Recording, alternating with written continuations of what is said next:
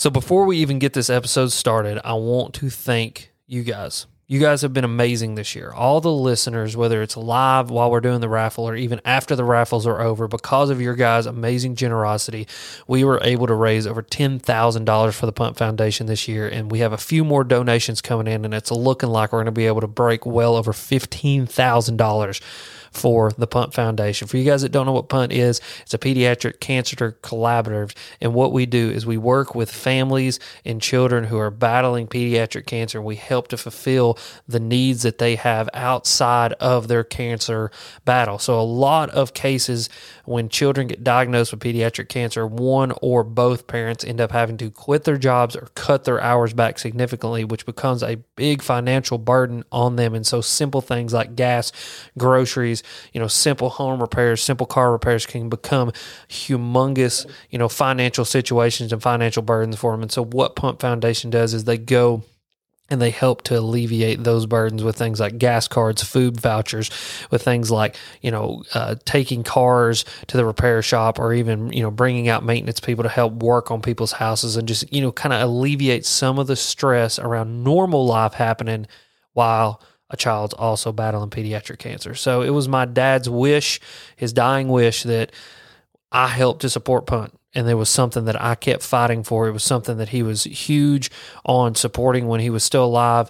And before he passed, he said, I don't want flowers. I don't want people to be sad. I want people to give to the Punt Foundation. And so I'm just picking up his legacy, and I'm taking it on into this whole entire year, into 2024. And it's because of you guys that I was able to do that, and it's because of your guys' just amazing generosity. And so I love you guys. I really do. I mean, I really do mean that. It's just amazing to see what this community can do and what you're willing to do, and the donations that have come in. It's just absolutely phenomenal. And even for you guys listening just on audio form, we've had donations come in well on into the week after a podcast episode comes out, and it just simply says, hey, I just wanted to support Punt Foundation. And I've seen $200, $300, $400, $500 come in like that. And that's just, it warms my heart to see that sort of giving and just kind of loving attitude is still alive and well in the world. And so I just cannot tell you guys how much I appreciate you. Secondarily, I want to thank X2 Power Batteries.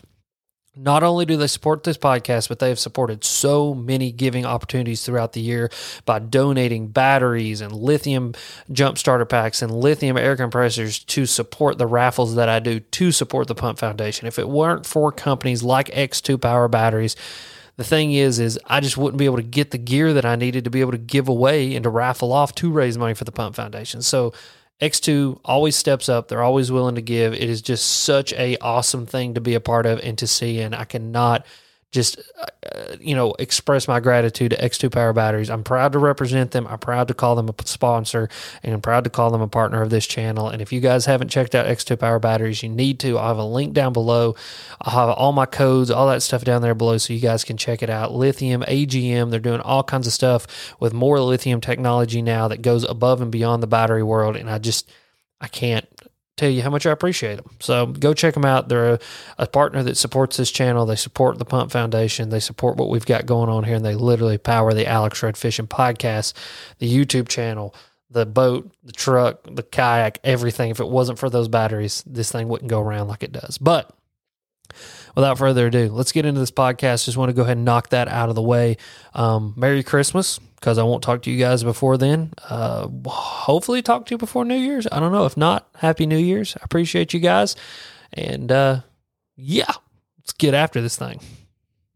Ladies and gentlemen, here we are. Welcome back to another Friday Night Live, another podcast. Tonight we are going to have some fun, if I do say so myself.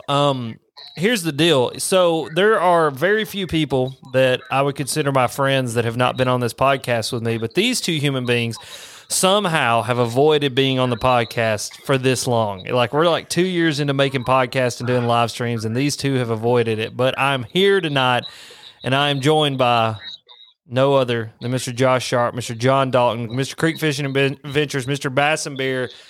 Gentlemen, how are we tonight? Doing pretty good. I guess we had to finally get on here now. Lovely. Absolutely lovely. Good. I'm glad. Well, I'm glad you guys are here. We're gonna have fun. We're gonna kind of review the year this year. That's the plan. We had a a phenomenal year, to say the least, right? I mean, like, when we really kind of look back on the time that we spent together, the fish that were caught, the memories that we made, we had an exceptional year in the world of fishing. And so, Josh, here's what I'm going to ask you to do. Mute yourself while I'm talking, because I can hear myself talking and it's throwing me all off. Okay. Thank you. Look at there.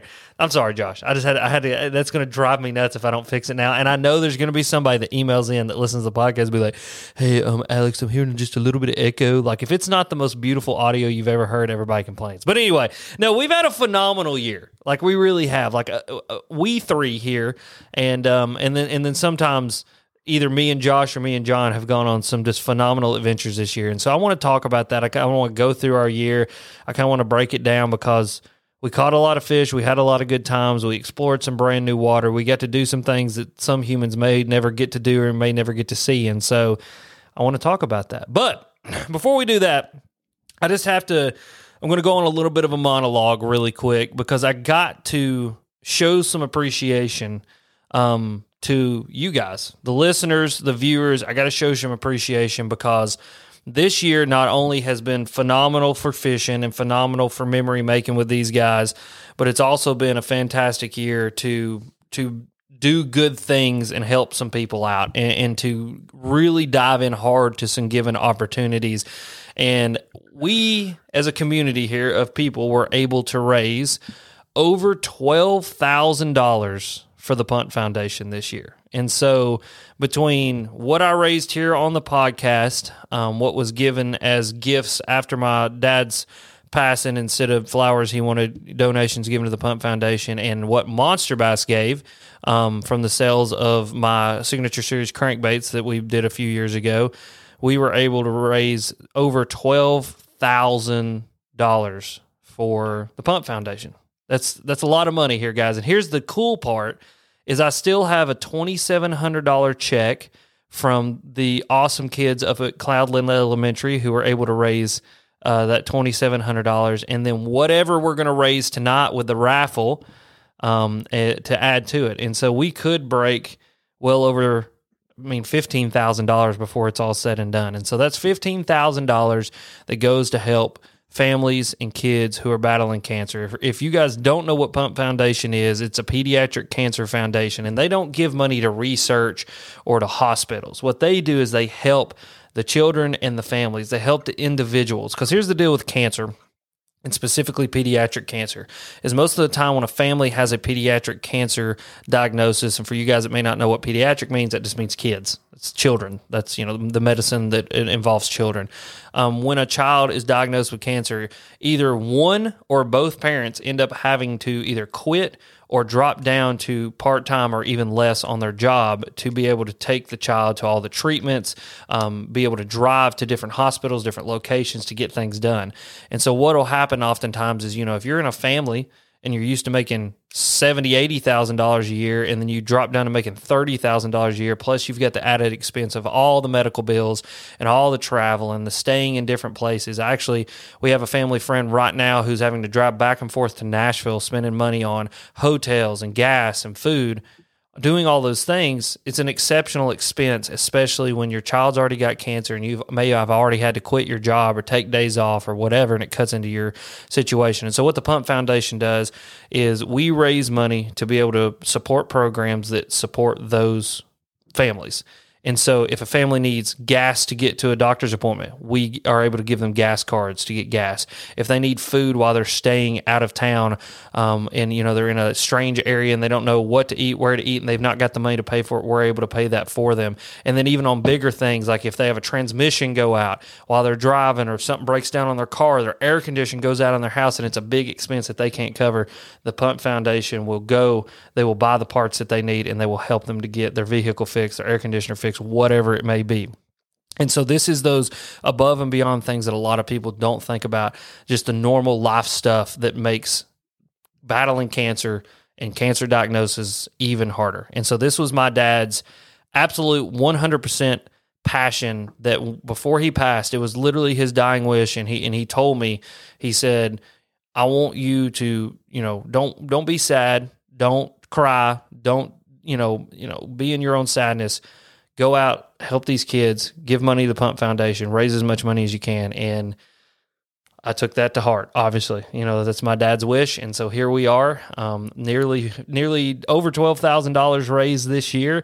And if anybody wants any sort of proof or anything of where the money went, who was donating the money, just shoot me an email, shoot me a DM. I'll literally send over the form that they made for me. You can even go to Punt. They have to give you everything and show that you proof, and these are organizations that I trust, and I just want to be transparent with you guys so your money's going where I say it's going. And so, listen, love you guys. It's amazing what we've been able to do, and let's do some more stuff tonight. And so what I've got going on is every time we do this, it's the same exact, but if this is your first time here, you enter a raffle. And so we do giveaways via raffle, and that's how we raise money. And so for every $1 that you donate, it's one entry into the raffle. So if you donate $20, that's 20 entries.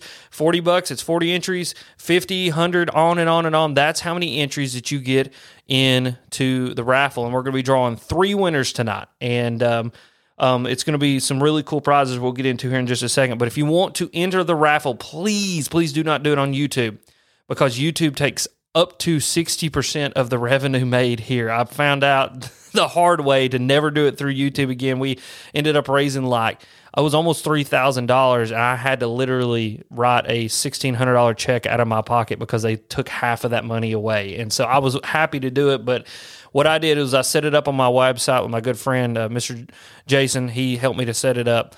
My website's alexredfishing.com. I've got it linked down in the description. We'll drop it over in the comments as well, but if you go to www.alexredfishing.com, you have the option to give via PayPal or via credit card. Go there, and for every $1 that you donate, it'll be one entry into the raffle, and we'll pick 3 raffle winners at the end of the night. And so what can we win? That's the real question. So I got 2. John's got 1. I'll let him explain his here in just a second. But my 2 are some really awesome prizes. So the first one is going to be a brand new X2 Power lithium jump starter kit. And so what this is a jump starter pack. This thing is small, compact, it's portable, and you can actually jump start your car, your boat, all kinds of different stuff. So like if you get in a bad situation on the side of the road, there's nobody around, this thing is going to be able to jump off your vehicle and get you going again. It's also got a USB and USB-C port on it and a flashlight. So if you need to charge something, it can do that. And if you need to just have some light to see what you're doing, it can do that as well. And so that's the first prize that I'm going to give away. So one winner is going to give that. The next winner is going to get a brand new X2 Power Battery air compressor. And so this thing has up to 150 PSI of capacity. So you can do car tires, you can do bike tires, you can do boat trailer tires, you can do basketballs for your kids, you can do pool floats, whatever it is that you need to do, it can do it. This thing also has USB and USB-C ports on it, so you can charge phones, and it's also got a flashlight on it as well. So 2 pieces of really cool technology, brand new from X2 Power. They're coming out with some really cool stuff, but these are just kind of like save your butt stuff. Like if you get in a bad situation, you'll be able to fix some things. And then John, you got one more prize, buddy. What do you got? Well, Alex, I'm holding right here in my hand. Now, this is a bag of some of my favorite lures and goodies, and it's a lot of stuff in there. Definitely has some yum dingers. So we got Bubblegum Lemon Swirl. There's actually a gift card to a online tackle store, and a frog, spinnerbaits, little Bobby Garlands, just a good variety pack of stuff right here. Nice. The Creek Fishing Adventure bag of just wonderfulness. And that is John's Santa Claus bag of all the things that he likes, ladies and gentlemen, is exactly what that is. And so that is the third prize. So like I said, go down below, alexredfishing.com, PayPal, credit card, whatever it is, and donate. And you will be entered into the raffle. And for every $1 that you spend will be one entry into the raffle. Now, gentlemen, here we are. Gosh, dude, what a year. Boys, what a freaking year. So let's just go around the table and let's talk about our favorite thing that happened. Like, what was our favorite trip? What was our favorite fish catch? Like, with us together, what's our favorite memory from this year? Josh, go ahead, my friend. Man, I've got a couple. Okay. I might talk about 2. That's fine. So one of the funnest and craziest adventures was the one that we did when you took us up there in the middle of nowhere. I don't even know what in the world we were thinking. Death Mountain's what I call it. Death Mountain. Yeah, up there on Death Mountain. Alex literally kissed it, and Yeah, so it was that's not my number one. That was a real adventure. You know, that's something that, like, I don't know. I'd do it again though. I would do it again. That's number one, with you guys up there climbing over rocks and big giant boulders. And then my other one was with John and the Sholey. What's his name? You know, the one that Drew. designed Drew Gregory that designed that front handle. Yeah.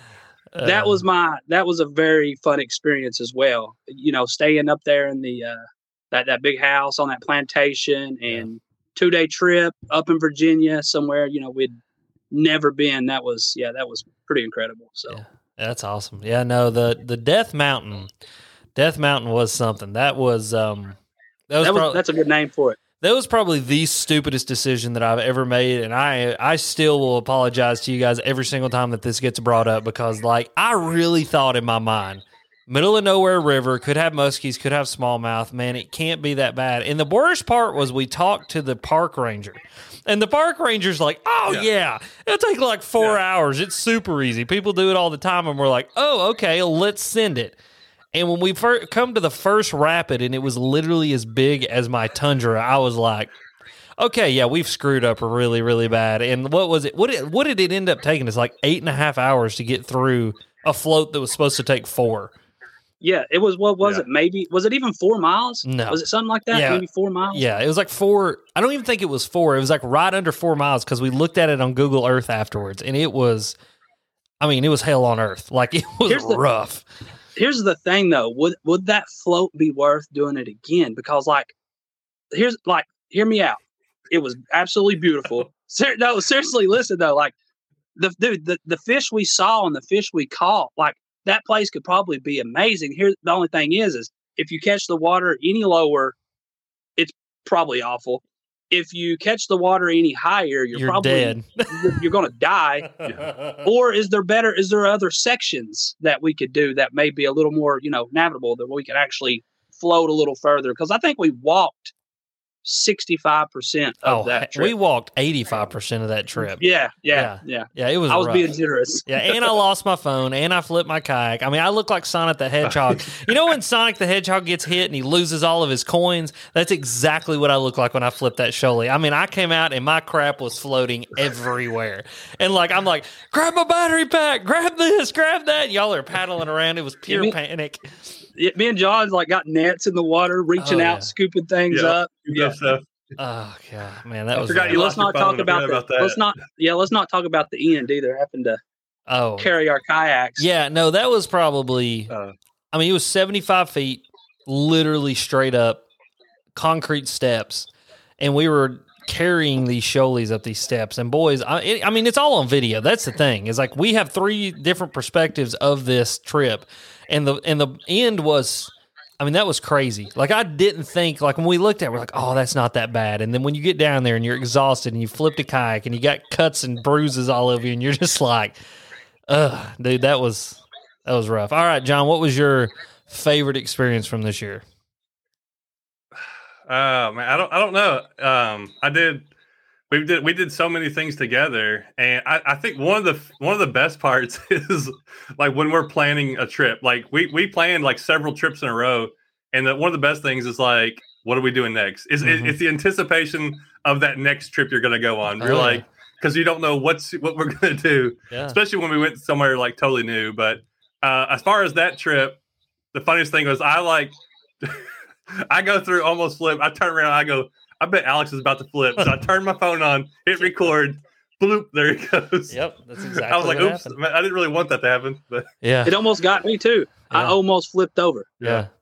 Now that Alex, you should have walked it. Yeah, I should have. I knew I should have. You should have been like, I knew I should have. Yeah, I don't know about that. I mean, when one of the fun. Go ahead. Go ahead, Alex. No, I was just saying, like, I know for me. Like, John, you're as tall as I am, but, like, there's something about my body build that just does not do well with, like, flippy things that can tumble easily. And so I knew going, I mean, as soon as I hit it, I was like, oh, okay, I'm going over and losing all of my crap. And that's exactly what happened. I went right over and I lost all of my crap. It is what it is, but it was worth it. It was definitely worth it. I say the funniest thing, one thing I'll remember is is whenever I caught that 19-inch smallmouth and y'all are behind me just yelling. Oh yeah, yeah. Especially because Alex and Josh are like saying things that I had to edit out. Obscene things. Exactly. Yeah, don't say it. Yeah. Right. What was the chances? Into the biggest fish of the day. Yes. Give me a J. Give me an O. Yeah. And then literally, it's like he hopped it up, and then there was a 19-incher. Yep. Yeah. No, we have fun. The people love it though. They're like, man, I got to get hyped, guys. Yeah. I don't know. We have fun. I'll tell you that much. Like that's the thing is, if you are stupid enough, because that's what me and Josh have been saying, you got to be stupid to come with us some days because we do some stupid stuff. But if you are stupid enough to come with us, we have some fun. I mean, between me and Josh, there's probably enough cuss words hanging over some of these rivers. There's like a cloud over some of these rivers. And poor John, we're just trying to clean his ears out. I mean, he's just the sweetest, kindest human on planet Earth. And me and Josh are we let it rip. So what y'all don't know is when John goes home, he asks for forgiveness every time. Dear Lord, please forgive me for hanging out with these guys. I'm not going to do it again. And then the next day, all right, I got to go. He's like, we're right back hanging out again. But I'm telling you, he asks for forgiveness about every time he fishes with us. Oh, Lord, I love it. He about has to. I love it. So mine are, so there's two of them, and they both involve spotted bass, of course. So the first one is that river we floated, the one that's like, it flows out of Georgia or whatever, and it's the only river that has native spotted bass in it in Tennessee. And so, like, they're actually supposed to be there, the Alabama spots. That was one of my favorites. It was like 10 miles long, and it was nothing exceptional about the float other than it was just beautiful, and we had a really good time. You know what I mean? It's like it was just a good day. That was just me and you, right? Me and you, Alex, in the winter. In the winter, too. Well, we did that one in the winter, yeah, and then we brought Josh back to it.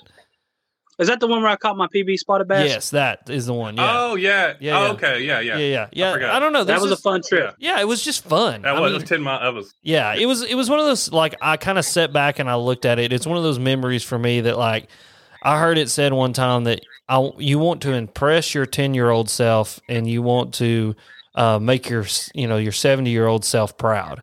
And, like, I feel like that was one of those trips where I definitely impressed my 10-year-old self. You know what I mean? Like, it was like my 10-year-old self would be geeking to know that this is my job now, so that was a fun trip. And then my second one was, well, me and you, Josh.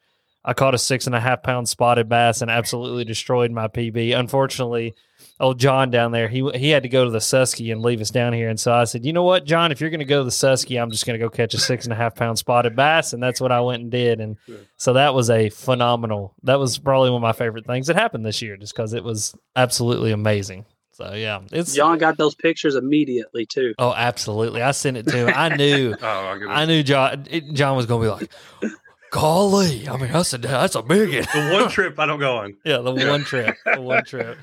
But, dude, what a year. I can't get over it. I mean, it really was a year. Now, one thing I do want to talk about is what were the baits that played big for us this year? Because it was kind of some consistencies across the board for all of us of baits that caught fish consistently in every one of the rivers and creeks that we went to.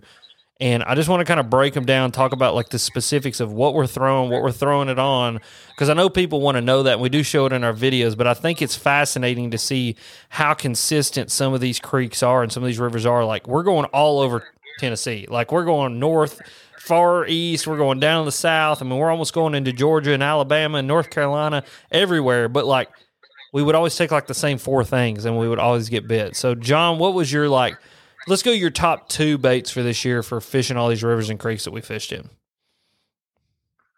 Matt just commented in the comments, but yeah, a spinnerbait. That's something that's always. I've gotten better at using it because I've gotten better with a bait caster, and that's something I didn't use a lot before. But the more comfortable I am with a bait caster, the better. And also, kind of using bait casters better has helped me throw a mag draft a lot more. Yeah. And I didn't throw a mag draft ever until this year. Mm-hmm. I started last winter, and I learned that it really pulled out a lot of fish on days where they weren't biting, or in a bunch of the rivers we have where there's not a lot of fish in those rivers. So you got to have something that's going to make them make a decision on it. Mm-hmm. And a spinnerbait and a mag draft when they weren't hitting that good.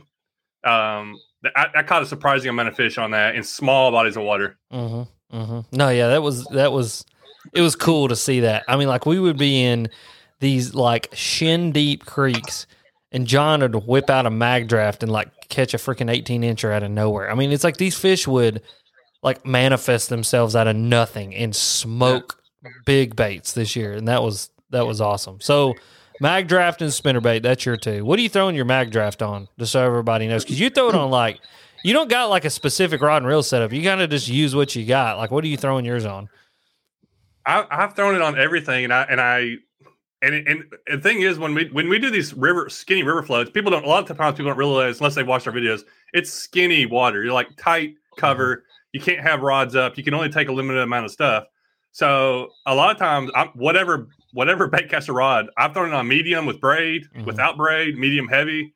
I've thrown on a lot of different stuff, and I don't know if I have one that I love to use because it just depends on what I bring on that trip. But yeah, I mean that's y'all's department picking out rods. I'm still figuring it out because this is my first year really fishing with it a lot. So I don't have, but it's worked on a lot of different stuff. I'm kind of with you on that, John. I don't like Alex he's got that thinking cap, so he's got everything dialed in. Where I'm kind of like you, John. I mean, I've got a few rods that I really like to use, like on spinnerbaits and stuff, but I'm not super picky. I don't have everything dialed in as like I said, as good as Alex does. Yeah. No, I'm just kind of weird. Like, so there's certain things I'm kind of very rudimentary and generalistic about, but like when it comes to like a mag draft or like a bladed jig or something, like I got exactly what I want, and it's just because I've like a bladed jig specifically is just something like I kind of got obsessive with it, and I was like, I want to figure out what the perfect thing to throw this on is, so that I can, when I do hook, a 6.5 pounder or whatever it is, like I know for a fact it's coming in the boat because I've eliminated every single variable on my end. You know what I mean? That's just kind of the way my brain works. But no, yeah, I do have some pretty specific things for certain baits. And it's kind of funny, like creek fishing and river fishing, I tend to find myself throwing some more kind of hyperly specific things and being less generalistic. Like, I don't know. We'll get into what I throw because it's like there's a couple trips we went on this year. I just went head hunting the whole time. Like I literally showed up and I would be like, I brought a 9-inch swim bait and that's all I'm throwing all day long. And I would get 4 bites all day long, but they would be 4 good ones. But all right, Josh, what was your top 2 creek fishing, river fishing baits for this year? I'm going to say number 1 is going to have to be a bladed jig just because of the river. Yeah. Caught some really, really, really good fish on the river. And it was really that specific river, too. I don't know. That river does have a lot of pressure.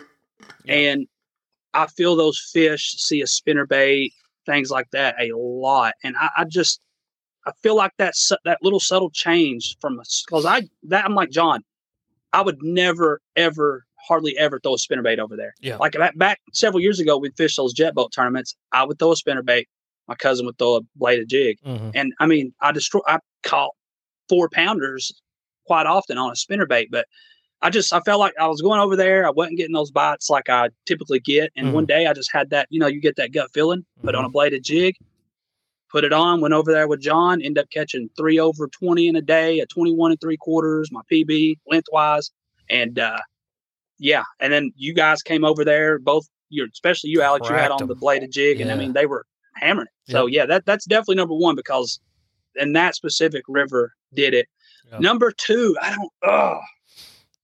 don't really have a number 2. And if I say it, it's kind of taken away from what I know is going to be one of yours. But both of y'all kind of put 2 baits in my arsenal this year.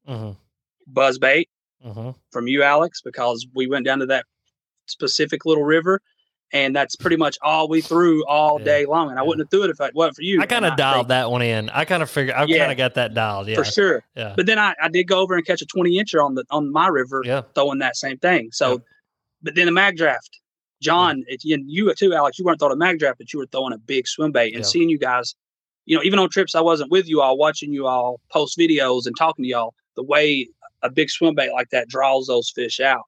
I caught several fish on a mag draft as well. So it's hard for me to pick just 2. I'm kind of leaning towards that buzz bait and a mag draft. And like I said, though, because they both It's something I didn't really throw a lot before, and this year because of you guys, I kind of picked those up and caught fish on them. And I watched both of y'all do really well on both of those lures. So it's been a cool year for stuff like that. I think we've shown that like big baits work in small places, and I think that that's something that we've all kind of just started to figure out. I mean, it's nothing like, I don't think we're doing anything revolutionary, but I mean, I think we just kind of went, I wonder if this will work here. Yeah. And it worked. And it's like, okay, well then that's cool. We'll add that to the repertoire of things that we know and let's send it. You know what I mean? But no, yeah, dude, it's well, I'm glad me and John could teach you something this year at least. Didn't we fish a little bitty creek out there by your house one day, and the first cast by the dock right there, didn't you throw a buzzbait and catch like a 3 or 4 pounder? Yep. Like right there. Yeah. We were like putting our kayaks in the water and it was 10 foot from us. Yeah, dude. I mean, that's the thing about, and so we'll get into mine. My first one's going to be a buzzbait. Dude, it's been crazy to me the past, it's going on probably 2 years now. Yeah, it's been the past 2 years. I used to hate throwing a buzzbait. I used to not throw it. Like, it was just a bait I had zero confidence in. I didn't understand when, where, what to do with it. Like, I just didn't like it. You know what I mean? And then I got a few. I went to a creek and I thought, I don't even know what sparked me to do it. Like, I was just like, I'm going to take this thing and I'm going to see if I can catch fish on it. And it was with John, actually. And we went down that one river. I literally wiped the floor with poor John. Like, he just like, I was getting like 6 bites to his 1. And I was like, okay, I kind of get like what this thing does now. Well, then I took it to like a small creek and I thought, we'll try this. Just wrecked them on it. And then I started to kind of realize where and when and how and, what to do with the buzzbait. And I ran with it hard, dude. Now I've got a box full of buzzbaits. I call it the boner box. You guys have seen it because, I mean, whatever gives me 3/4 chub when I get a bite on it. But, so I got the boner box now full of every brand buzzbait known to man, and ended up catching my PB spot on a buzzbait this year. And so it's got to be one on the list. And then the second one is one that I didn't catch a ton of fish on, but I saw the potential of it, and I think this next year is going to be one I spend a lot of time with to really get to know it and understand it, and that was at Berkeley Nessie. Fascinating bait for rivers and creeks because it's so light, it's so easy to skip, it's so easy to throw. Like John said, you can throw it on about dang near anything. Like, I can throw that thing on a 7.6 medium heavy and be comfortable with it. And, I mean, that one river we went down that I was telling you guys about was one of my favorite memories. Just the fish that I saw try to eat that bait, and they would miss it, and it made me mad. But I thought, man, if I can get this thing, it's just like a buzzbait. It's just like any other bait. It's just like the cold shatter or mag draft. It's just like a spinnerbait or a bladed jig. If I can get that thing dialed in and really figure out how to get those fish to eat it effectively, it is going to be knocked down, drag out, biggins with those spots. I mean, those spots, it does something to them. Smallmouth's the same way. I mean, it just like pisses them off in a way that I don't understand.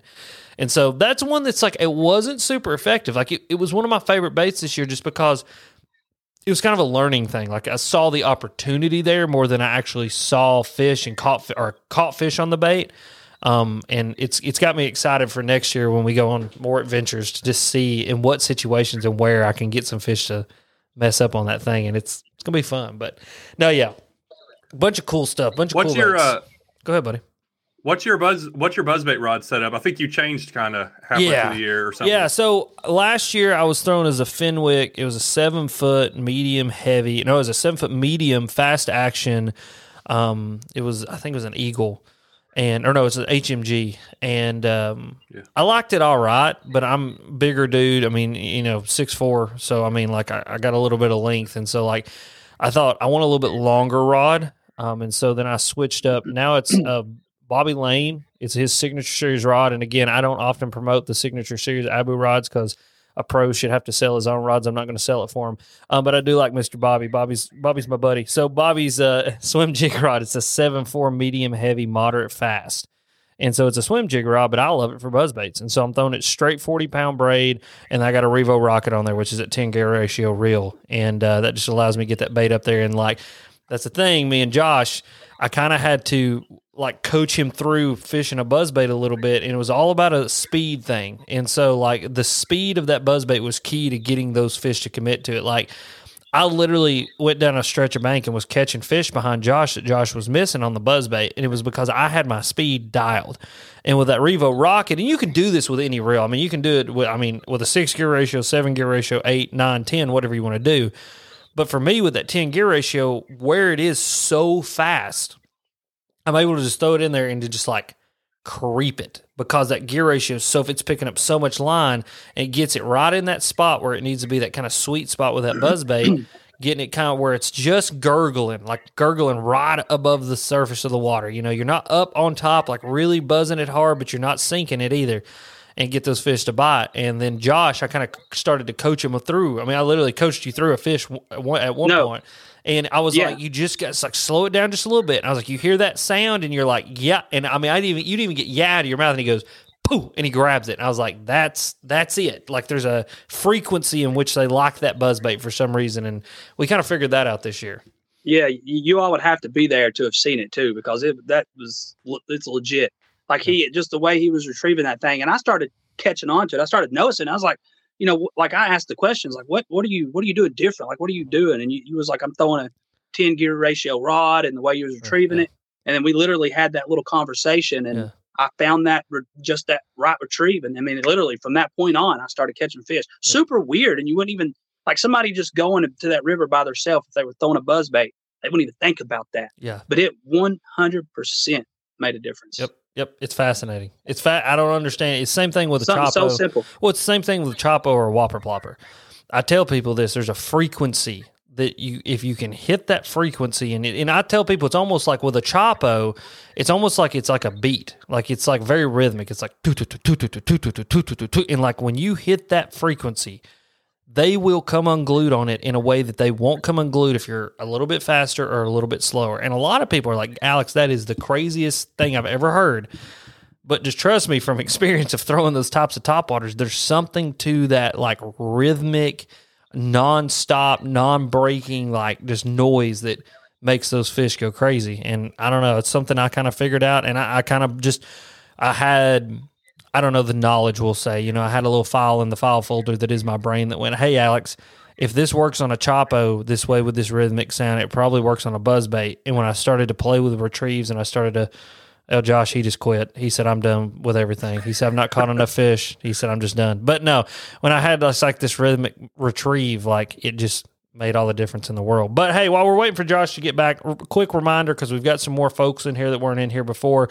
We're doing a fundraiser for the Punt Pediatric Collaborative. If you guys do not know what that is, it is a cancer organization, a cancer foundation that doesn't actually donate to research. They donate to help families. And so they raise money to be able to give families things like gas cards, food cards, repair, vehicles, repair air conditioners and things like that. Just make life easier while their kids are battling pediatric cancer. And so it is something near and dear to my heart. Again, it was my dad's dying wish to support this organization, and they are a group of people who I love very, very much and have put a lot of trust into. And so if you want to enter the raffle, we're giving away 3 prizes: an X2 air compressor. It's a small lithium, hold on, let me grab it. A small lithium air compressor. I don't know why I set these on the ground like a dummy, but it's a small lithium air compressor that you can use on the run to blow up tires or air mattresses or whatever else you need to blow up.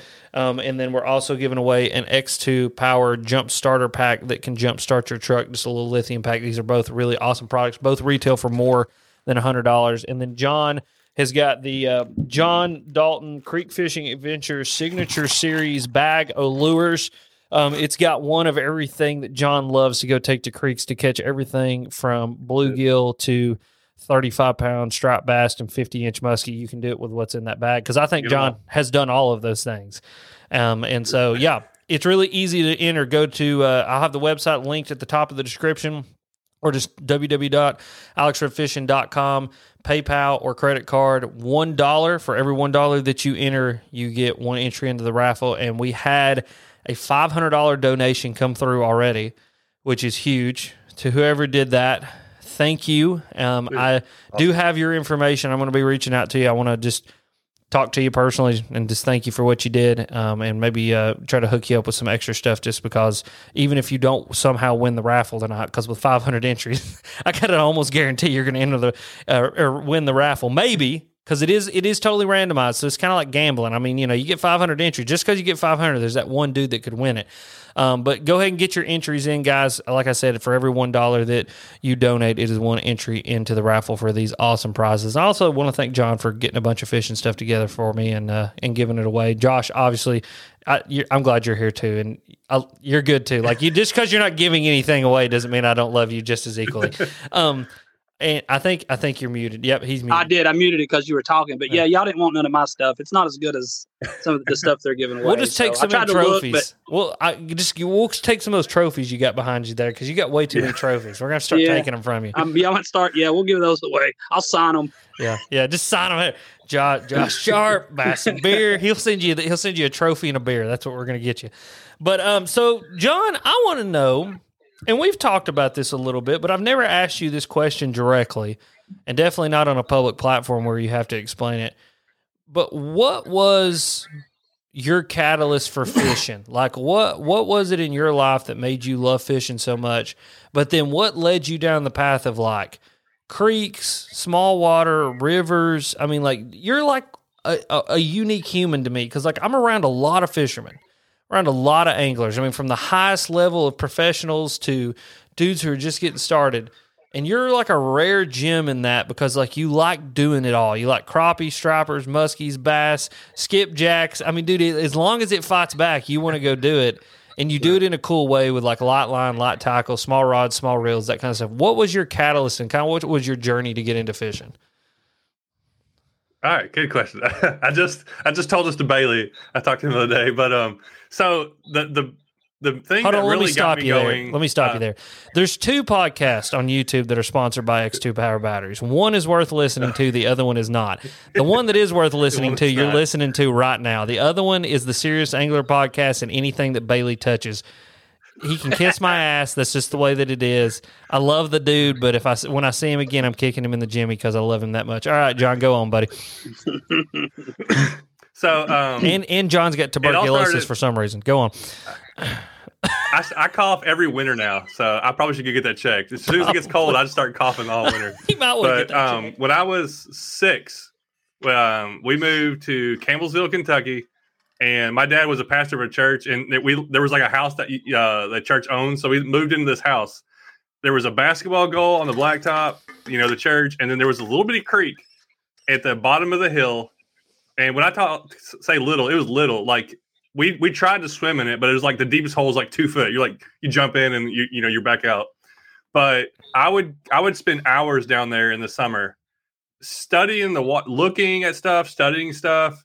Just fascinated with everything that moved. From the snakes and the frogs to crawdads. I remember catching darters. Had no idea what they were, but I would sit there and watch them catch them with a cup. I got a friend that I'm like, we got this like competition going. Who could be more patient to sit there and let a darter get close and then scoop it up? And then I remember catching stuff. I'd bring it up to my dad. He'd be working in the church. I'd be like, "What is this?" It's like, I don't know what that is. Take it back out. It was like some kind of fish. You know, I'm like, what kind of fish is this? I remember catching them, and I remember that they were different. I would fish with like really small hooks, and like, every once in a while catch, it's like panfish, and I don't remember catching any bass out there, but I'd catch a little, and I look at one, and I'm like, all right, that looks okay. And then I look at another one, I'm like, there's something different. That one's different. Mm-hmm. But nobody I knew could ever tell me the difference. Plus, it's just pre-internet, pre-YouTube. Mm-hmm. Like, you have, if you ever wondered what something was, you have no way of finding out. Yeah. unless somebody knew what it was. So I was always fascinated. I lived there for 4 years. I remember twice I went out with guys that had bass boats, and both times I didn't catch a fish. So that like ruined me for like, I'm like, bass fishing, this is boring. So that was the start, and that passion. I've always kept that in my mind, and that's how I fish now. I'm like, go back to that little kid. Mm-hmm. But through high school, junior high school, I was, sports, basketball, fished a little bit, bank fished. And fishing was either go to a pond or go sit on the bank of the river, throw some worms in, just catch whatever you can catch. Yeah.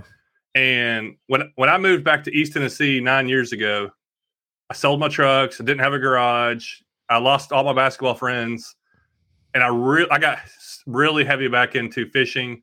And first thing I did, I started fishing little creeks around here. Mm-hmm. And then if you want me to tell me how I started YouTube, I can tell you that. But that's really that's why I like creeks so much and just enjoy all the different things. It's just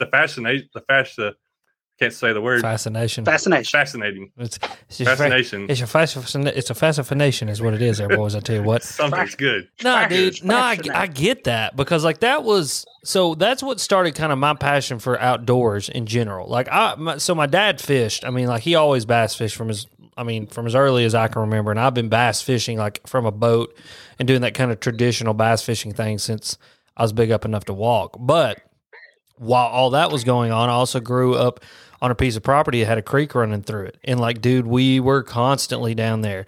And it was the same kind of thing. Like we would catch a crawdad under one rock that was black and then catch another crawdad under another rock that was green. And you were like, why are these different? And then you would find like a orange and black salamander and then a yellow and black salamander. And then you'd find a corn snake and then a black snake. And it was just like this fascinating process of like, and that's what I meant earlier. It's like, I would have impressed my 10-year-old self because my 10-year-old self was crawling around in creeks for fun.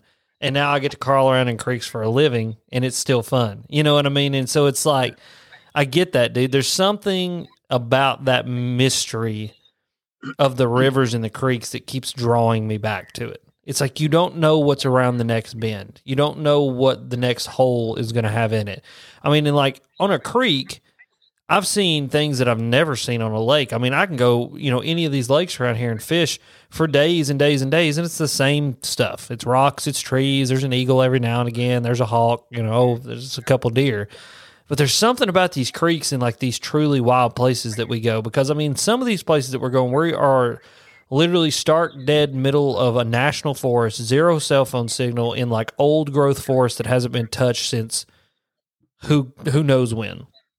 And as you go down these creeks, dude, you see just stuff that you don't see like around civilization. You see otters and muskrats and paddlebills and muskies and, you see deer that is probably like never seen a human because when you come paddling down the river, they just stand there and look at you like, what is this thing doing here? You know what I mean? And it's just like, we've seen black bears, or I've seen black bears. I think we've all probably seen black bears. I mean, it's just this fascinating like process of exploration. And another crazy part about the creeks and the rivers is that they're always different. Like the water's a little bit higher, the water's a little bit lower. There's a rock that's moved. There's a tree that wasn't there before. And every little thing that is an addition to the river or a takeaway from the river changes how that river fishes. And the fish sit in different spots. You know what I mean? It's like, this is a good spot, but where are they at in this spot? You know what I mean? And it's just, I don't know, dude. I love it. It's fun. All right. So Josh, what about you, dude? I mean, I know that hold on, I got to stop here. We're $125 away from $1,000. Let's hit $1,000. That was the goal tonight. So let's hit $1,000. That way we can round her up, I think, with this donation, with the donation from Cloudland Elementary School, and then with a couple other things that I know that are coming in for this year, we're going to be really close to $15,000 for the year. And that's $15,000 of money that goes to help people. It helps families with kids battling pediatric cancer. And I'll tell you this much. Like, my dad, when he had cancer, was truly the single most life-altering event that has ever happened to me. In a bad way. I'm sure there'll be a good thing. Like one day when my wife gives birth to my children or something like that, I'm sure that will be as life-altering of an event, but in a good way. But that was one of the most life-altering events, and it changes everything about your life. Your entire life shifts focus away from life and living to battling cancer. And the whole entire family is in the process. And so my dad, I can't tell you how many times when he came home from chemo, would say, I could not imagine if this was you talking about me, or if this was my kid, or if this was a kid. Like, I don't understand how kids go through this. And like, my dad was a tough son of a bitch. Like, he was go ahead. You also don't realize that thought he had until you have kids. Yeah. It is so true. Like, give that to me all day instead of seeing one of my children go through it. Yeah. I pray that sometimes, like, Lord, if anything like that happens, just give it to me instead. Yep.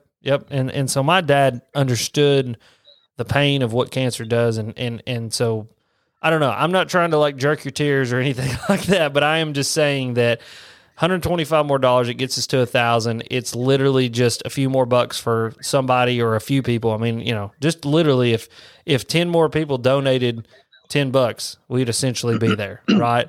And then that $10 gets you a chance to win some cool gear. And so do that. And thank you to X2 and thank you to John for putting this stuff together for us. But Josh, tell me about your journey, buddy. Same question I asked John. What was it that got you into fishing? What was the journey that took you to no kayak to Hobie PA 14 360 fishing every tournament known to man and doing well and beating people? Well, it has to be like you all, going back to a kid, which I didn't fish. Like, I wasn't into fish.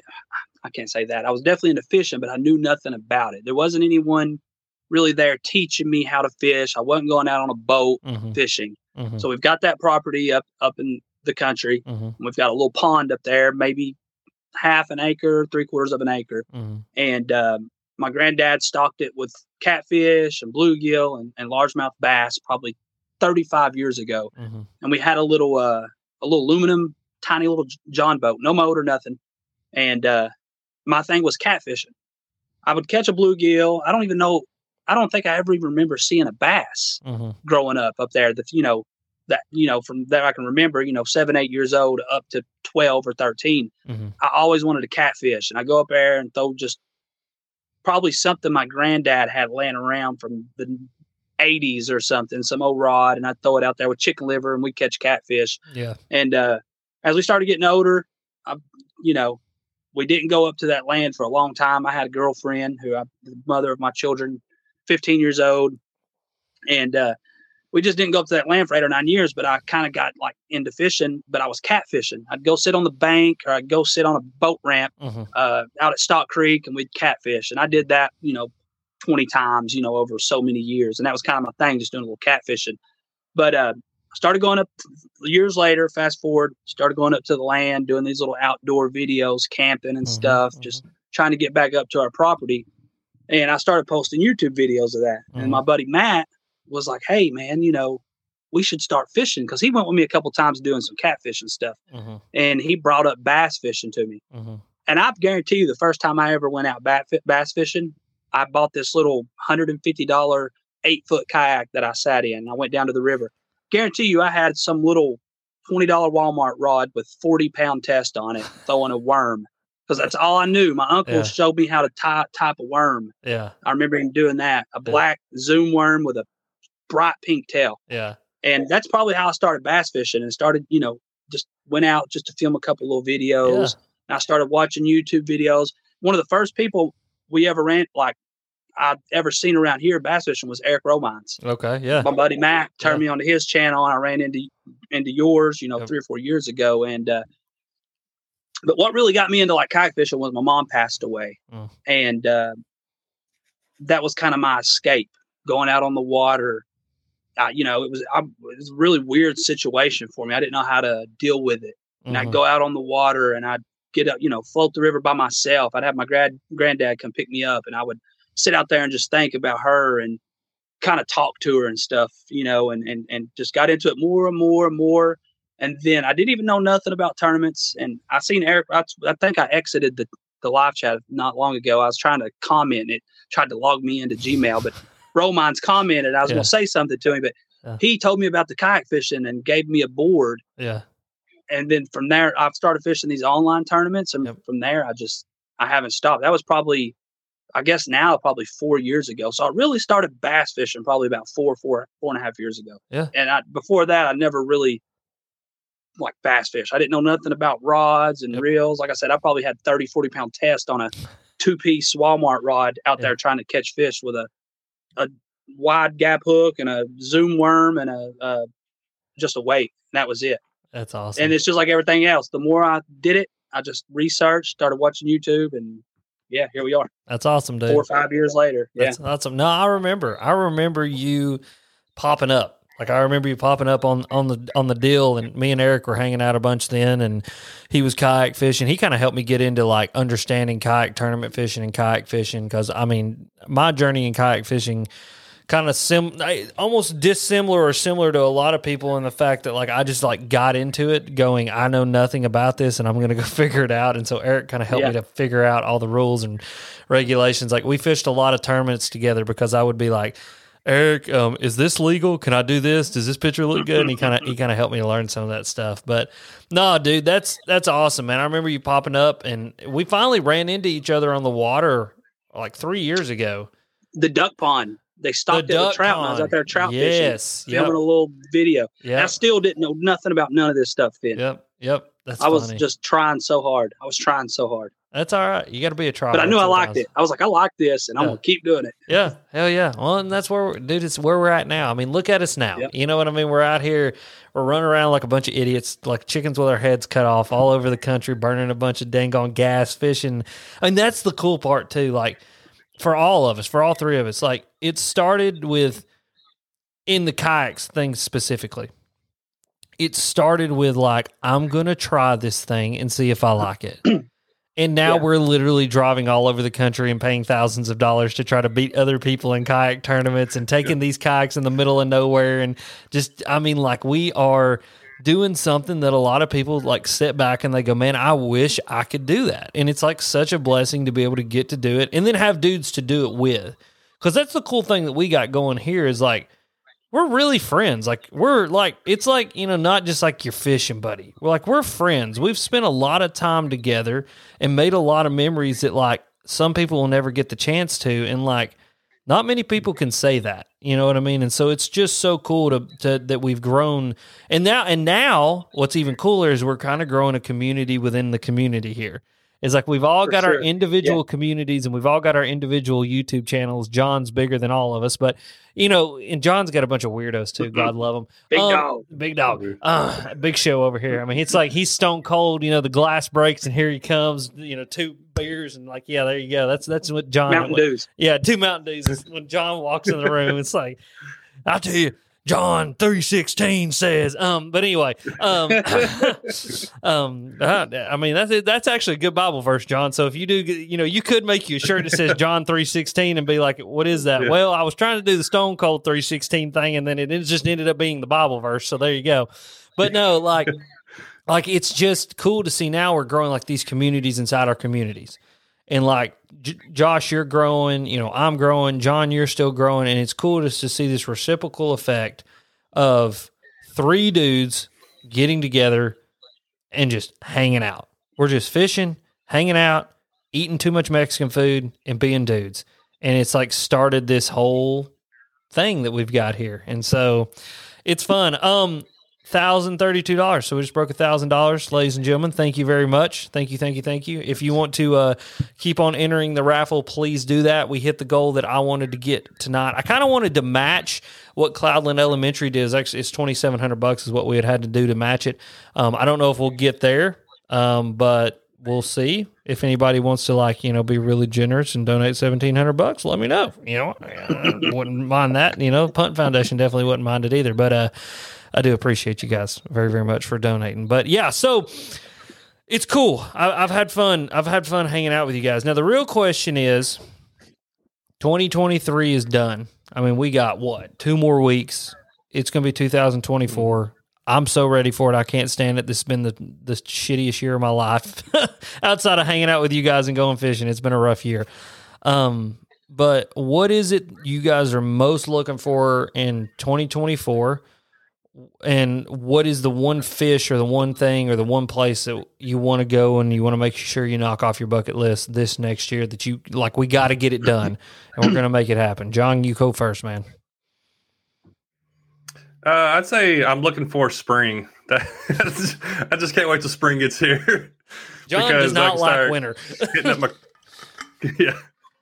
But this 2024, I'm looking forward to I try to do it more this year, and I'm in a weird place with my life and my channel. I'm over 4 years full time doing this, so I I'm looking forward to doing more trips with people. I enjoy that so much, and it's kind of changed from where I first started. I still love the stuff I first started doing, but I found that kayaking and just going on river floats it's just become one of my favorite things. And taking guys like Alex and Josh, you just have fun. You get to see other guys have fun, and that's been a huge thing. We kind of got into it a lot last year, and then I know this year we're probably going to do even more. But like researching new rivers to go down, like, all right, let's go to another place. Just go to another place. I love picking off new places, fish as many places as I can. I'm getting to fish in the Bassmaster Nationals in Oklahoma this year. It's in March. I'm excited about kind of fishing that. As far as new fish, where's that tournament at? It's not on Grand. 10 Killer? 10 Killer, yeah. 10 Killer Lake? Is that the name of it? I think that's the name of it. Dude, when is that? March? It's the end of March, yeah. Oh, dude. There were some giants caught down there in their last tournament they had down there. Yeah, I was about to say March in Oklahoma is going to be a knockdown drag out. Like, that is going to be some big fish. That'll be fun. I think Daniel Lyons, who fishes with us at Tincat, he caught like a double digit or something down there during that championship a couple years ago. Dude, Oklahoma's awesome. I loved being out there. But anyway, John, go ahead. What's the one fish or one place that you got to get knocked off the bucket list? I'm going to try to make myself do muskie trips. I've caught muskie, and I've been able to catch a lot of fish. So I've been able to do a lot of things. I've knocked off a lot of like species, but I want to do more dedicated like muskie floats, and just because they're like floats that you do, you're not going for a lot of fish. It's all about the adventure, and you're hoping to catch a fish or two. So I kind of want to, because usually I'm trying to get as many fish as I can. I'm like, I got to make a video. I'm like, now I want to take a step back, just enjoy it. If I don't catch a fish, I don't catch a fish. But I want to try to make myself do different trips like that, where if they don't turn out, they don't turn out. I'm not going to pressure myself as thinking of like YouTube. I'm just want to do it for fun. Yeah. Hey, Christine, I know that girl, man. They do really good on some. She knows where they're at. I was supposed to go fishing. We were supposed to go muskie fishing together, and I opted to go fish the Spotted Bass River instead and caught a 6.5 pounder. So it was a good trade off. I need to get with Christine. Hey, Christine, if you see this, if you want 3 goofballs to join you one day, you and your boyfriend, and show us a couple muskie little spots, that'd be pretty cool. I've never caught one. Listen, you've caught one, and every trip we probably talk about it. Like, I need to catch a muskie. That day, you were down there, Alex. I feel bad because Alex caught a giant spot. Like, this is the biggest spot of his life. I mean, I'm over here freaking out too, but at the same time, I seen a 50-inch muskie swim by, and Alex is like, I've got this giant spot. I've got a spot, and I'm over here like, muskie? I'm like a little kid, like he disappeared. He disappeared on me at one point. I was seriously, I literally turned around at one point. I'm like, Josh, get your ass over here. This thing's huge. He's like, and I'm coming. But there's a muskie. Like, I'd never even seen one in person. It was not like that, like swimming right under my kayak. Well, what was cool about that particular muskie is that it swam up to my spotted bass in the net and like was checking it out, trying to figure out if he could eat it or not. But dude, those muskies, I got a muskie spot we can go to. You definitely catch one. I don't guarantee a lot, but this is like, I can almost guarantee you'll catch one here. But no, John, you're right. Those big toothy creatures, dude, like, and the thing about Tennessee muskies, certain times a year, they're stupid. And you can go catch 2, 3, 4 in a day. Like, it's fascinating because, like, we don't throw big lures either. I think so many people, like, I think there's 2 types of muskie fishermen. Well, I think there's muskie fishermen, and I think there's dudes who like catching muskies. Muskie fishermen are the dudes who like go and they throw these things that are literally that long, and they, figure eight every single cast, and it's like the process of it, right? It's the process of catching a muskie that they love so much. It's almost like a ritualistic type thing. And I don't enjoy that. I like throwing a spinnerbait up on the bank and a damn 50-inch muskie eats it just because it's going to take a chance on a spinnerbait just like it would a 12-inch, cow killer, double willow leaf, tit wobbler or whatever the heck they call them things, So, but no, we're more muskie fishing this year. So we're going muskie fishing with John.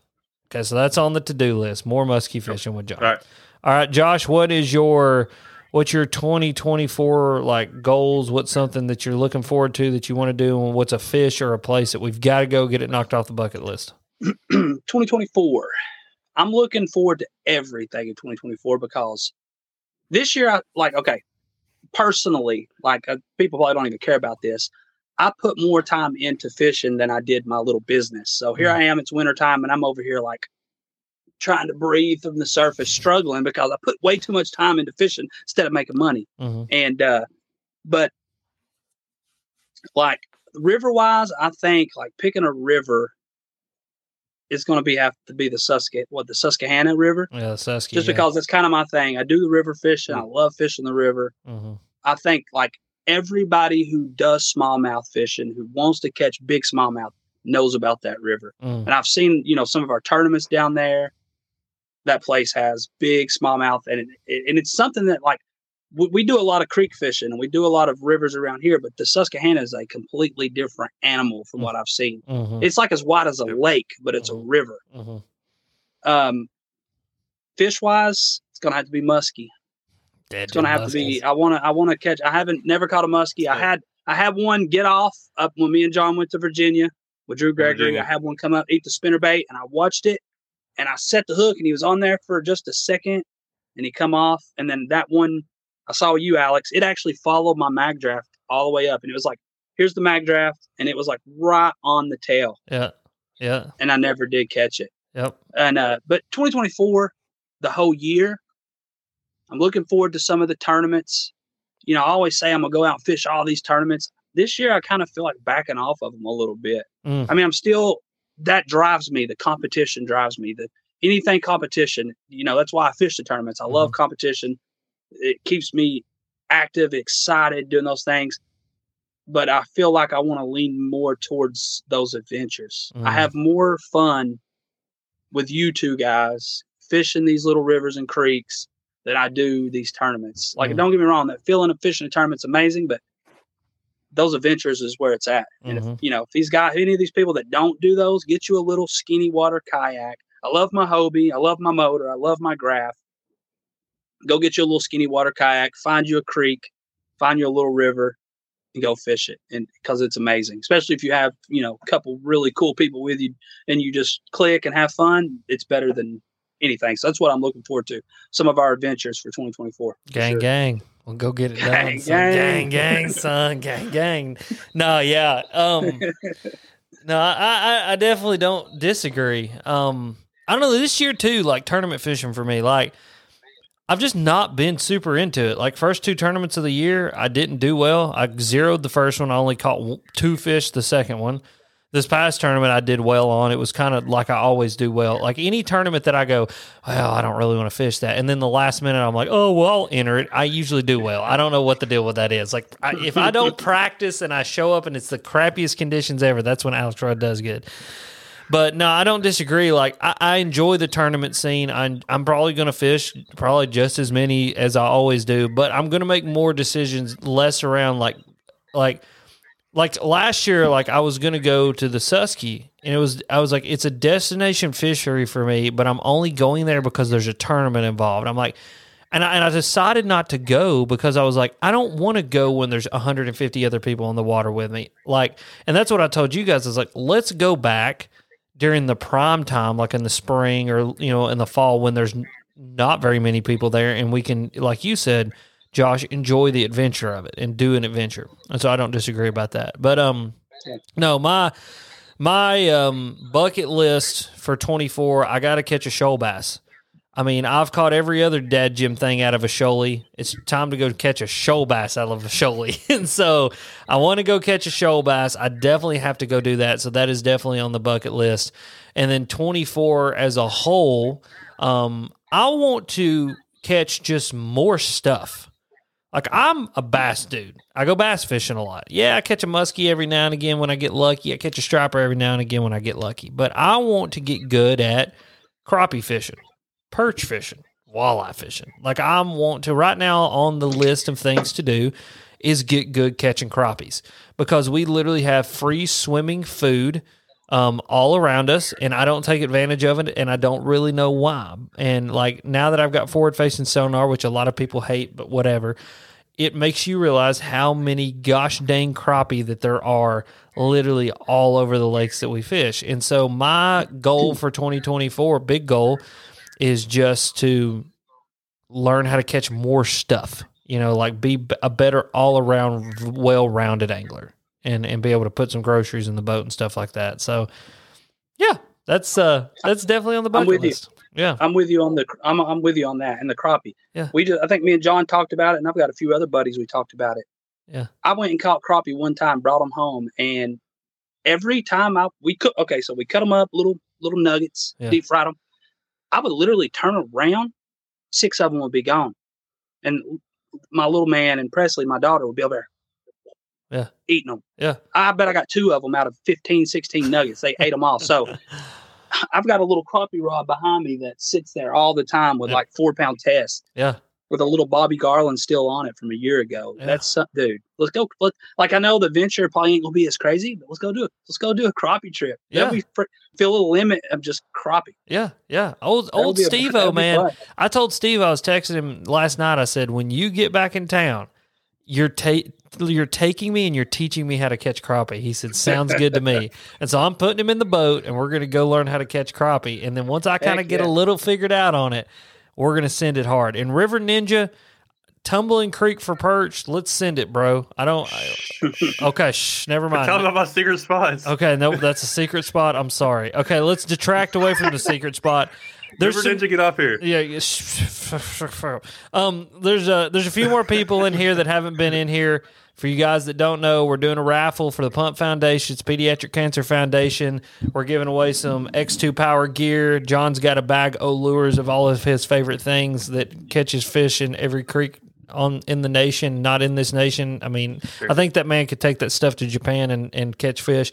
So if you want to enter that raffle, it's really simple. Go to alexredfishing.com or just hit the link in my description. Every dollar that you donate is one entry into the raffle. So just for all the new people that clicked in here, just so you know before we end this thing. But yeah, 2024, ladies and gentlemen, it is knocking on our door. It's here. It's going to be here before we know it. I'm looking forward to it the most, and I think of anybody here just because it's been a rough year, like I said. But before we end it and we really say we're done and we pick our winners and everything like that, what is a non-fishing goal for 2024? John, go ahead.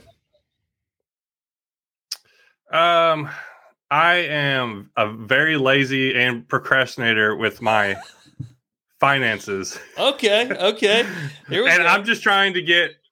So this is just a personal thing. I'm not like terrible, but at the same time, I've been messing around with too many things. I started a little merch business. I've been messing with the truck, spending money on this. I'm like, all right, enough of this. Let's get everything under control where it allows me to be more free to go on trips and stuff like that. So just get caught up. Just kind of get. I don't know. Just do better. Do better. Secondly, I only gave you one, but you can give a second one. Have more fun. Have more fun. Yeah. He said he wants to be better and has more fun. All right, we can be better and have more fun. I will hold you to that one, John. Josh, what's your drink more beer? Drink more beer, son. Hey. No, I'm kidding. What's opposite. Your 2024? The opposite. Don't drink any more beer. Then it'll just ruin the whole bass and beer thing. Josh? What's your non-fishing 2024 goal? It's going to have to be kind of like John, like me financially. I don't make much money at all from fishing. I did a little bit if you count some of the tournaments and stuff. Mm-hmm. I've got 3 kids and a woman in there, and it's a woman in there. Yeah, it's like it don't add up is what I'm getting at. So put a little more time into my little lawn care business is definitely what I'm going to have to do. I'm still going to fish probably just as much. But I've got to put a little more time into my business, make a little more money so I can go on these little bit bigger trips and get a new truck.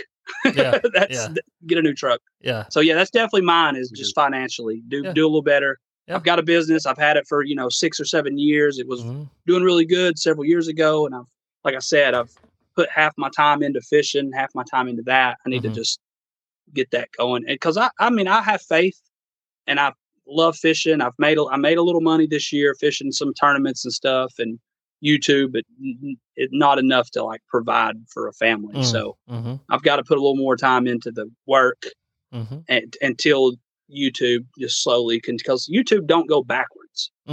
It definitely continues to grow, but it's such a slow rate.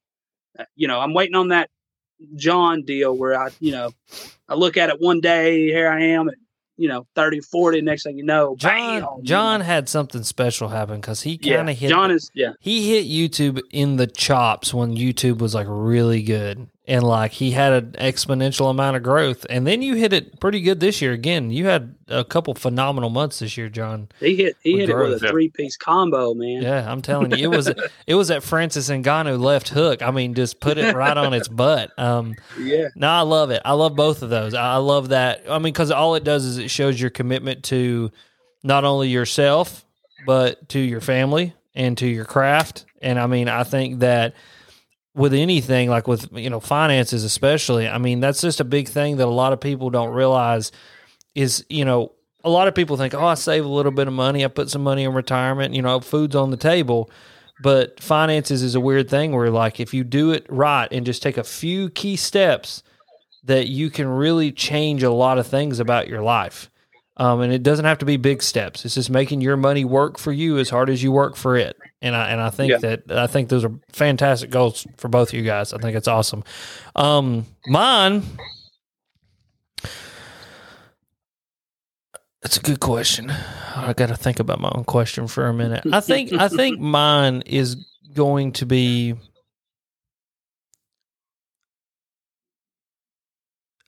I want to really lean into trusting myself more. And I know that's really weird to say, but I don't trust that I work hard enough. I don't trust that I do well enough. I don't trust that I am good enough. And I'm constantly trying to improve everything about me. And I think that's a good pursuit at any time in your life. But I want to trust that I'm in the process and that the process is working the way that it should be working. Because it doesn't matter if it's professional life, if it's personal life, it's whatever. I don't do a really good job of ever thinking that I'm good enough. And I think that sometimes when you can set with yourself and understand that, hey, you're good enough for right now. You're striving to get better, and you will get better, but it's okay to be where you're at right now. I think that that's something I'm going to work on more in 2024, because I mean, you guys know, you've been around me enough. I always feel like the rug's going to get jerked out from under me at any moment. And it's a little bit of that pessimist kind of cynical attitude that I have. But I think that's what's driven me to the point where I'm at. I think now I don't want to rest. I don't want to stop. It's still gas pedal to the floor, Katie bar to the door, chicken with his head cut off like I always am. I mean, you guys have been around me. You know how I am. But I just want to be able to trust myself and trust the process a little bit more going into 2024. And so that's definitely something I'm going to work on. And I'm going to do that through a lot of different processes. It's going to be through, taking care of my body, eating the right way, doing the cold plunge, doing the breath work, working out more, being more dedicated towards all of those things, which I think all spill over into, kind of the mental side of it, which is being able to sit with myself, understand what I'm thinking, process, have wisdom about what I'm thinking. And then I think that carries on and into relationships and everything, because then I can be more loving, more understanding, more empathetic, and I can just trust that process and trust that it's developing me into something that's worth being around and a good human. So I think I think about that every day. Yeah. Yeah. Exactly what you just said. Yeah. And a lot of men probably do. Oh yeah. Yeah. And that's why I've been really leaning into some of the content I've been making on Instagram. If you guys don't follow me on Instagram, you need to do that. But just doing those, those mental, from the cold plunge things. And it's weird because the cold plunge gives you a lot of clarity. I think it's because you're like, anything to get your mind off being cold and your brain focuses in on it. So that's like those videos I make are one takes. And there's things that come out of my mouth when I'm in that cold plunge. I'm like, at what part of my brain did that come from? Like words. And I'm like, what in the world? But it's like, there's something about being in there that does that to you. But it's like, I think I'm sharing more of that just because I think men, and women, but men especially, we're all guys here. We know the things that go through our mind. And like, it's not okay for men to talk about their feelings. It's just not. We don't talk about it. We don't talk about our feelings. And the thing is men, our natural response for most men is to get angry about things. And like, you know, I can say we probably all agree here that at some point or another, you've just been angry and you just don't even really know why. You're just like angry and you're like, what the hell am I even angry at? And the thing that I think that we get angry at is just that being men, we are naturally dispositioned to kind of be the warrior. You know, we're the protector. We're the, you know, we fight for what is ours. And we find anger in the knowledge of a lot of different stuff. So, I mean, you know, you look at the news and it's Israel, Hamas, politicians screwing us over, insider trading. You look, you know, outside into the world and the world's just as crazy. You know, I mean, it's going to hell in a handbasket quick. You know, you listen to music, you listen to media, and everything's just negative. And it creates this overall, like, angry mood that men get into. And it's because we're trying to solve all the world's problems within ourselves. And the thing is that anger is okay, and I talked about this morning, that anger is okay because it's when you take that anger and you have enough wisdom to use that anger as a motivator and a positive to enact change, and the change has to happen on a personal level, and then it can expound into a family level, and then a family into a community level, and the community into a national level. And in our platform that we have here that we've built, we need to communicate that sort of thinking, and we need to talk about our feelings a little bit more, because the thing is there are more people in our mindset than I think are not in our mindset. And when we can help them to process through that and turn some of those things using that wisdom tool that we have, that men gain as we get older through life experience, through things we've experienced. And we've all experienced different things. Yeah. I mean, Josh, you've experienced loss. I've experienced loss. John, you've experienced loss. You've experienced different things that me and Josh haven't, you know, and vice versa.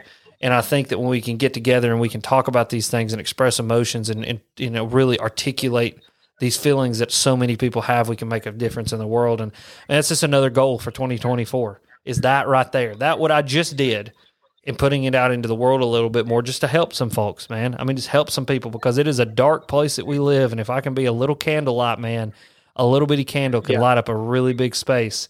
And when it's cool. Yeah. It's cool that fishing, which was why everyone's watching this video, that's what's brought all of us together. Yeah.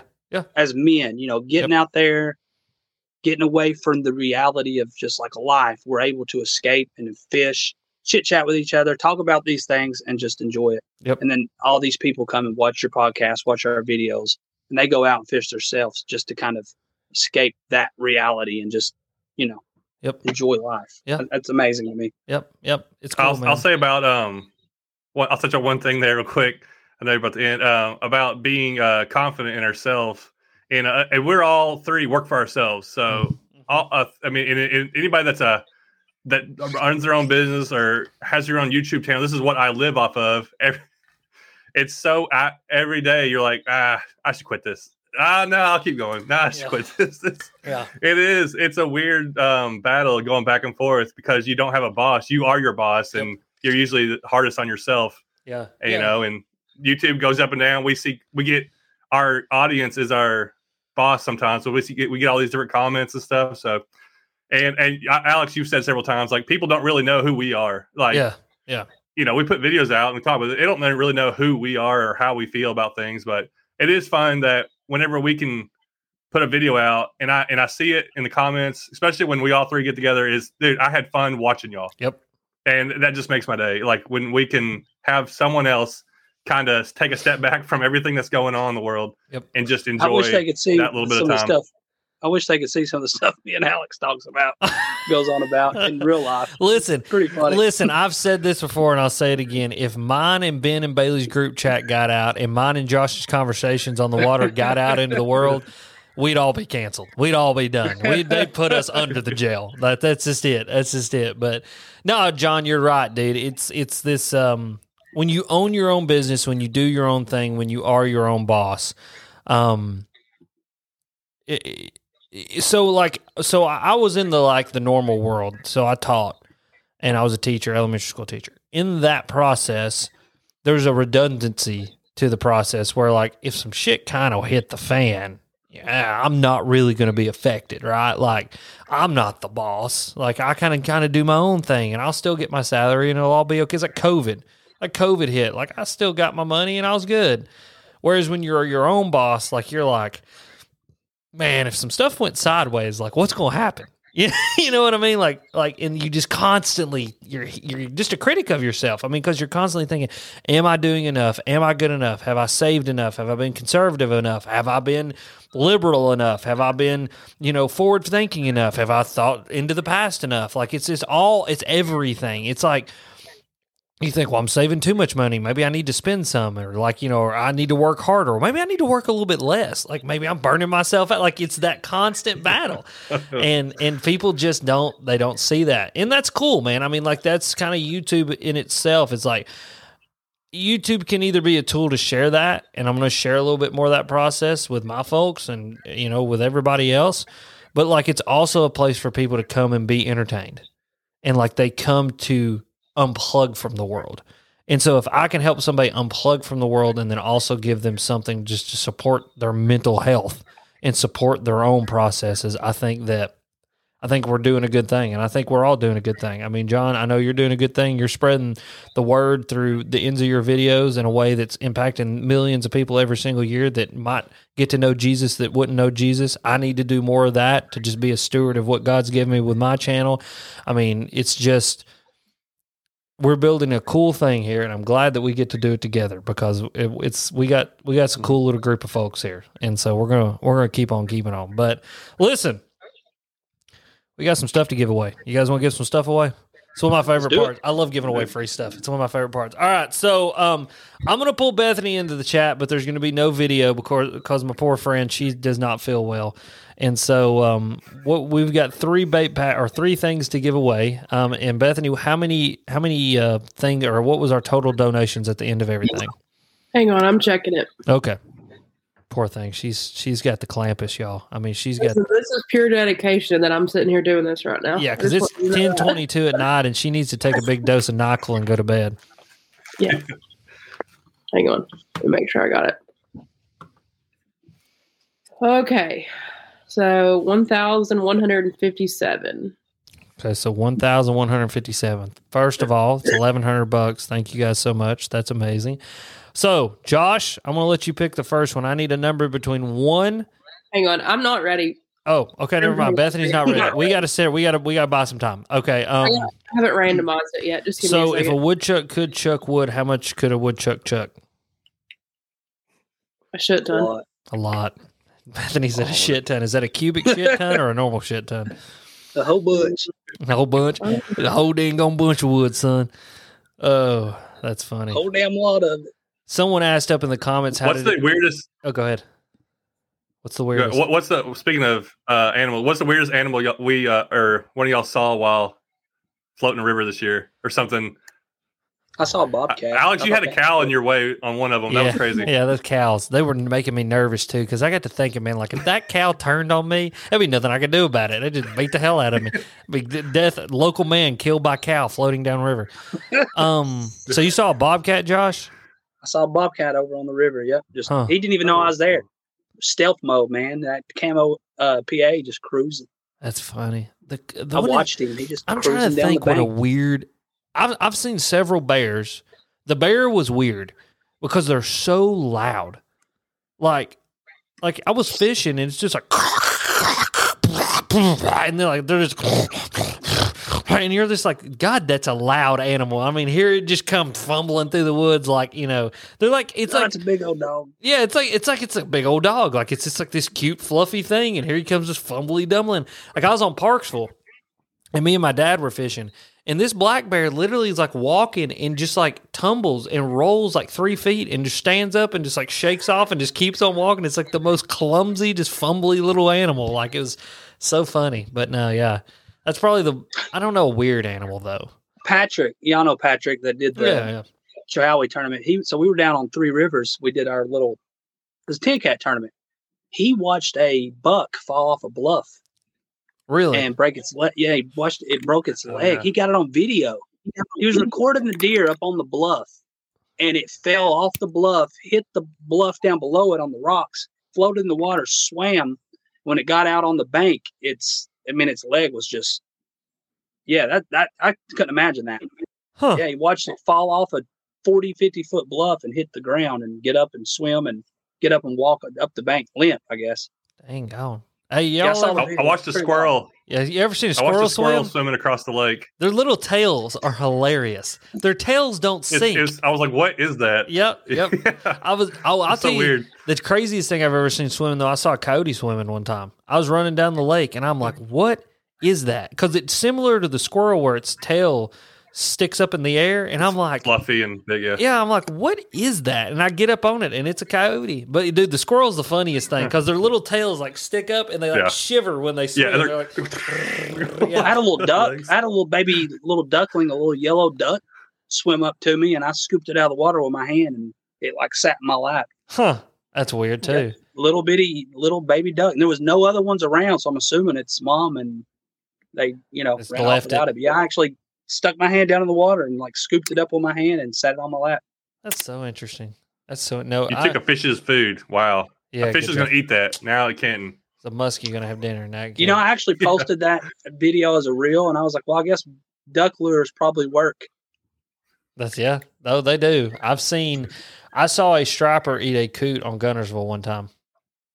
Wow. No joke. We're on Gunnersville Lake, me and Dad, and there's power towers on Gunnersville Lake. You guys have been to Gunnersville, know what I'm talking about. John, you've probably seen them, big power towers out in the center. Yeah. We're sitting on that power tower throwing a frog, and these coots are swimming around, and just poof. There's 4 coots, and there was 3. And like you just saw the stripers cruise by, and I mean a striper just ate that coot right off the top of the water. That's one of the craziest things I've ever seen. You want to know a fear I have of fishing? This is one of my biggest fears. I'm going to find a dead body. Ooh, I'm convinced. I thought about that too. I'm convinced we will find a dead body, but one of us will find a dead body before it's all said and done. Yeah. Who's going to public? No, I ain't going to say that. I think about that too much. I do. I'm telling you. Yeah, I've thought about that because I fished downtown, not a ho bunch. I don't like James White, Tennessee River, but man, that's a pretty sketchy area. You got First Creek and Third Creek. I know you fished it quite a bit too, Alex. Yeah. I mean, all it takes is like a homeless dude. That's where you would find them. Yeah. I mean, all it takes is like a homeless dude like overdosing or a druggie overdosing and getting in the water. And they found a guy in Third Creek this year up there in the creek. They found a guy in the creek. So imagine, that's something I don't. So the creek that we fished this year where I caught the fish on the buzzbait standing there, they found a dead body there like 3 years ago.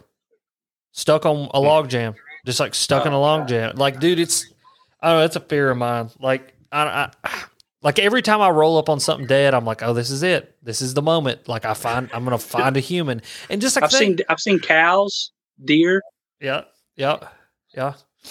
I've seen a little bit of everything. There's a dead. I think deer. on the rivers, those cows and stuff because you're always seeing those big pastures and fields with cows. They end up and you see them down in that muddy water. Yeah. They get down there and they fall in and they just can't get out. I've seen that I've seen a handful of those over the last few years. That happens quite often. I don't stunt. That's a nice name. I like that. Gang. I don't stunt over here. He said I did find a stolen purse, and I actually know where the lady lives now. Like I drive by her house all the time. Wow. Yeah. Somebody stole her purse and just I guess dumped it in a creek. But I found her purse and had everything in it except for cash. Oh yeah. I found a purse like a couple years ago, and it was from like the 60s. It was crazy. Really? I turned it in, and then I never heard anything back. But it was old. Everything was in it, but I was like, is there a body around here too? But it was weird. It washed up. I guess it'd been in the creek for a long time. Huh. Had like an old $20 bill that was like super old in it. Huh. Oh, that's awesome. That is cool. It was wild. First time I ever floated the Holston, I've got I've got a license plate that's up in the cabin. It's either 54 or 64, but I found a license plate. I was floating down through there. First time I ever been over on the my river, and looked down and grabbed it, pulled it out. It's just an old license plate, like I think it's 1954. Huh. That's old.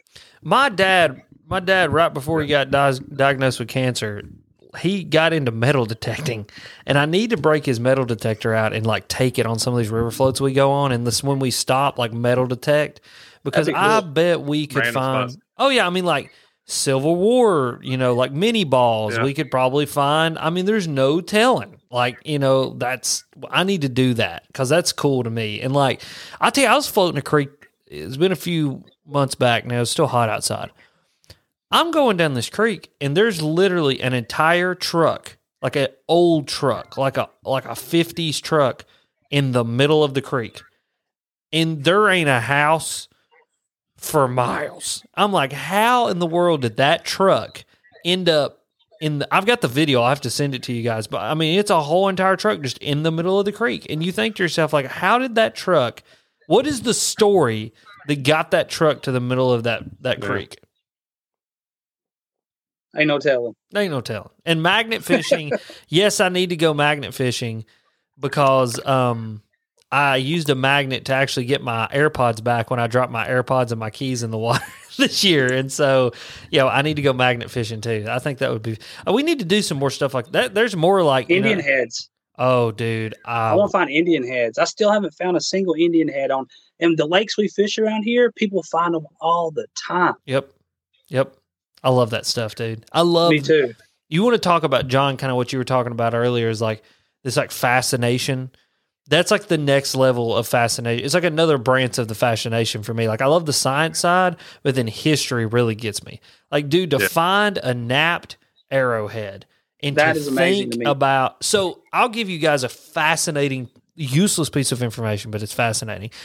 I was listening to the Meat Eater podcast a few months ago actually, and they had on these experts in Indian artifacts, napping, arrowheads, cutting tools, like all that kind of stuff.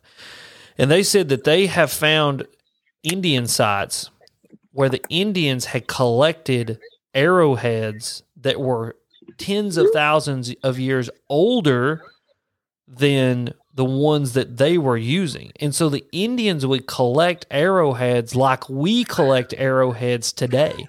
And so like they couldn't figure this out. Like they're like, why is there this concentration of like these arrowheads that are 10,000 years older than the ones that these Indians would be using? And then they started to realize that they were themselves looking, collecting, and finding them and keeping them as souvenirs and keeping them as collectibles as though we collect them and keep them as collectibles today.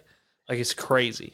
When I was a kid, like going back to like the property where the pond where I kind of started fishing and stuff, my grandparents would take us up there every weekend. Yeah. I mean, from 2 or 3 years old until I, probably 14 or 15. Yeah. We would go up into Wallam. We'd go up to the sinks and to the Y, and we'd swim. Mm-hmm. And I remember back when they were first finding some of those like burial grounds and stuff. I remember asking my granddad, like, what are these big tents set up? These big white canopies set up. And what it was is there was people in there. They were finding those graveyards and where these Indians were Burial living sites. there. Yeah. And those big, like they're cornfields now. Yeah. Giant cornfields, but like those Indians lived in. I just remember being fascinated by that all the way up until now. Like, so that's one thing I want to do is like, if we ever float a river, like where we know it has history of those types of things, like we should spend, just take 30 minutes or an hour out of our time and like look around, because there's no telling that. Imagine the things that we have went past and stepped over that could have been laying there. Yeah. That literally could have killed a mammoth. Like, that's the fascinating part right there. It's like you find something and you think this is either 200 years old, 2,000 years old, or 20,000 years old. Like, there's no telling, like, that when you pick that thing up. Like, it's really cool. All right, so Bethany's ready to rock and roll now. So, what's our number again, honey? We got to 1,157, you said? Yep. All right, Josh, I need a number between 1 and 1,157. Woo, boy. Let's do 777. 777. It's a good number. 777. 777. 777. Digs Outdoors. Digs Outdoors. Congratulations, buddy. You're now the proud owner of a brand new X2 Power 150 PSI lithium powered air compressor. I'll make sure and get your information over to who it needs to go to, and make sure you email me. Oh yeah, so email me alexredfishing@gmail.com. I need name, address, Social security number, and blood type, and we will get your prize. No, I just need your full name and address, and we will get your prize over to you, please, sir. All right, John, I need a number between 1 and 1,157. 123. 1, 2, 3. 1, 2, 3. Let me find it. Chris Collins. Chris Collins. There you go, buddy. That's awesome. So Mr. Collins is the teacher up at Cloudland Elementary that helped to raise the $2,700. So that's pretty cool. That's awesome, nice. Awesome. So, Chris, I will make sure and get you a brand new X2 Power Lithium Jump Starter Pack. This thing is awesome. I'll make sure and get it into the mail to you along with some bracelets that I owe your kids from the Pump Foundation. All right, I'm going to pick the last number. And, SpongeBob and Patrick once said, you know what's better than 24? 25. 25. So for 25, you're going to get the Sacco Lures from John. Go ahead. What's number 25? Jason Ryan. Jason Ryan. Awesome, buddy. There you go. So Jason got it. Congratulations to Jason. Again, email me, Alex Fishing. Actually, Jason, just text me. Jason, text me, and I will get John your address, and then John, I'll just have you ship that out. That sound good, bud? Yep.